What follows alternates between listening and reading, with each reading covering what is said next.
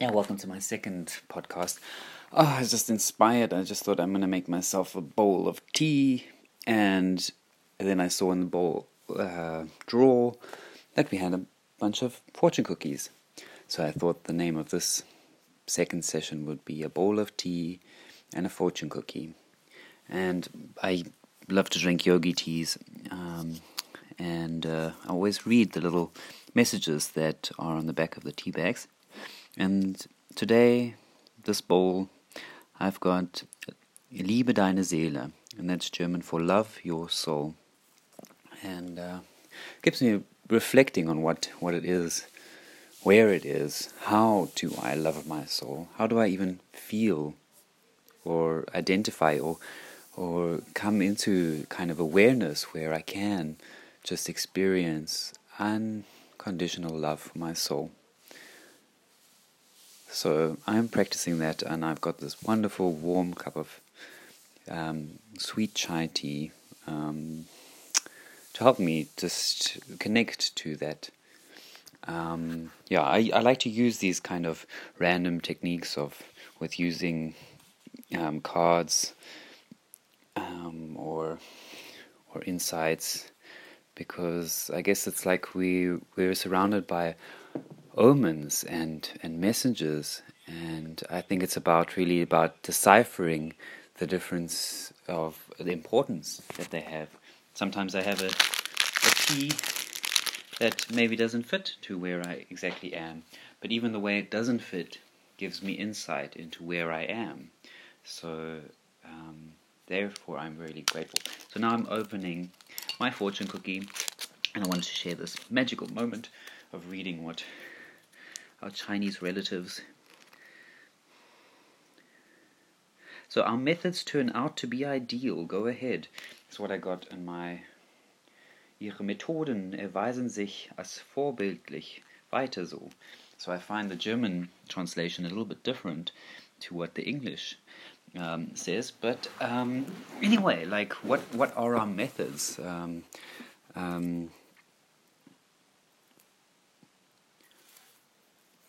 What are our methods of communicating, of sharing, of coming to quintessential points of understanding? There are so many. I've found in my time here in Germany, music and shamanism helps me a lot. Chanting mantras is also a way of coming into a trance-like state, feeling connected to a group, but most importantly connected to oneself. That's why I start the podcast with a bit of, I don't know what you call it, mouth harp, because it's for me a very clear connection to who and what I am in that moment, letting the breath become visible. It's Anna Halprin's Halprin. I always pronounce her surname difficultly. She has a wonderful film about breath made visible, about dance and movement, and that's definitely also a method of expressing or connecting with the divine, connecting with our source of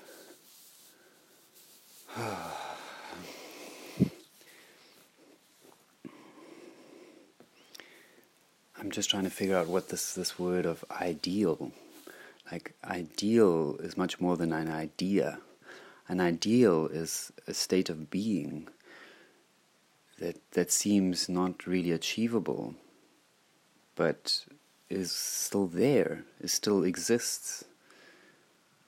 We know that the nuclear family is not an ideal. It was just an idea that tried to be pushed on society as an ideal.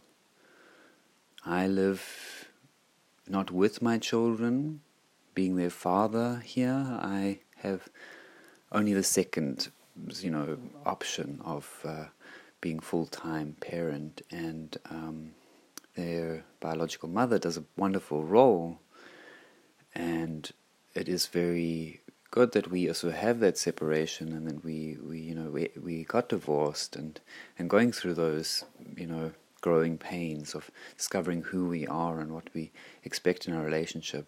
A relationship changes when children are involved, of course, but how they change and why they change and what results from that change, that's not really so much discussed in our culture.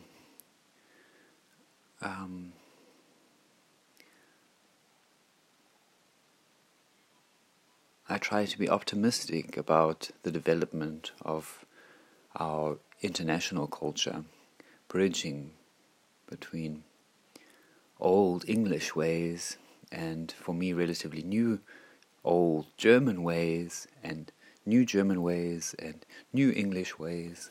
And it's such a mixture of culture that sometimes is quite bitter, because the harmonies haven't quite been sorted out.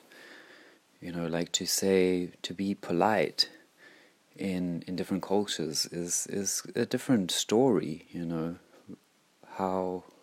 what is expected of us? What do we expect from ourselves? These are things that are so much a system of beliefs from our culture that we inherit and that we carry forward.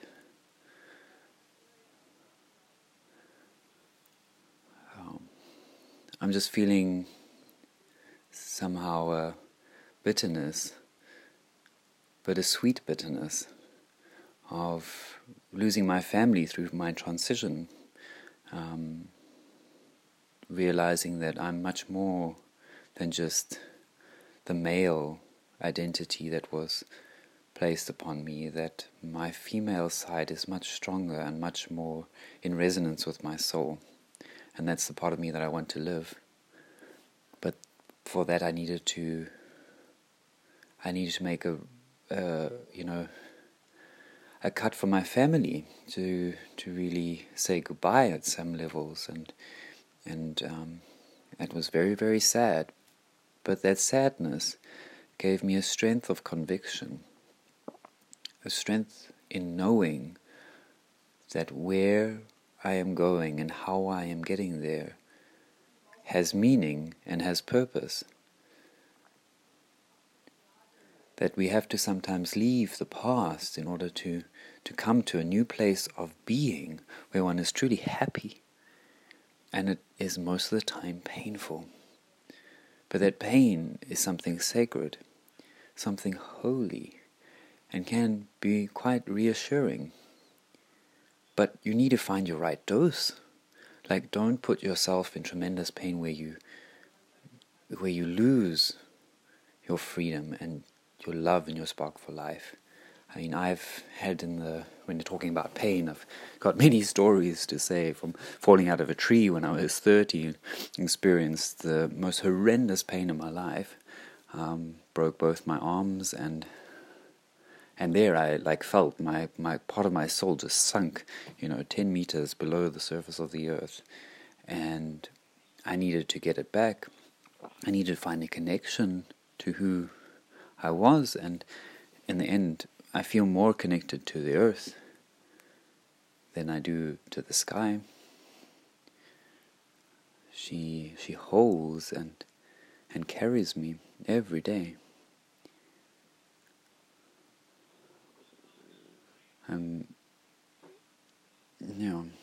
So that pain, I don't know if I decided about it, but it was horrendous and it was life-changing.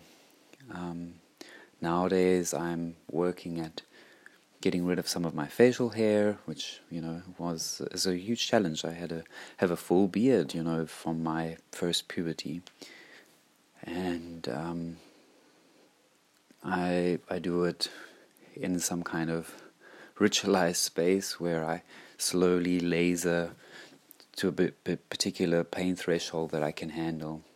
And I know it's a big decision. It's helping me to just move that step forward to say, this is who I'm wanting to be. This is who I'm wanting to show the world, because I have been it all my life. And I'm very, very grateful that I can share this with the world and with the people that I know. Yeah, so that was a bowl of tea and a fortune cookie.